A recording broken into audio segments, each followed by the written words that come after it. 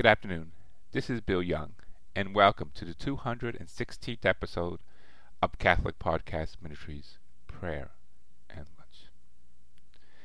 Today is the first Monday in Advent, and yesterday was the first Sunday in Advent.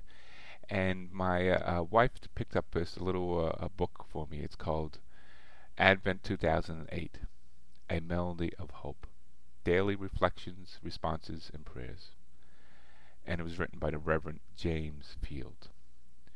And they have a daily account of reflections and responses and prayers for the Advent season.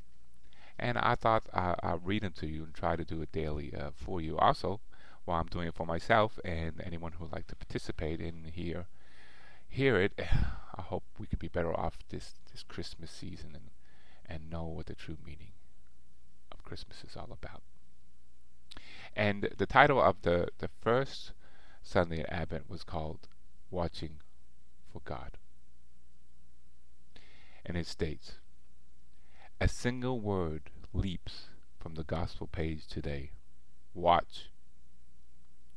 Sometimes people interpret this as the meaning of watching for death, but it is rather about a general openness to watch for God, breaking through. We never knew when this will happen. An obituary in the morning paper today offered me such a breakthrough moment.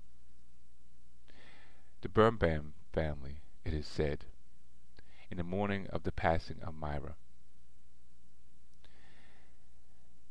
the Mayatek, everyone's bubble. In the Langbrandy concentration camp, it seems that Jacob Birnbaum cast an appreciative glance towards a prisoner on the woman's side of the barbed wire. Catching his eye, Myra seized her younger sister with both hands, and the two twirled in spontaneous dance, singing a joyful melody. That song breathed hope into Jacob's soul. After the war, he married Myra, and they immigrated to the United States.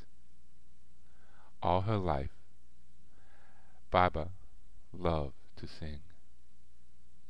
Instead of holding on to memories of the unspeakable sufferings, this noble woman decided instead to salute the gift of life.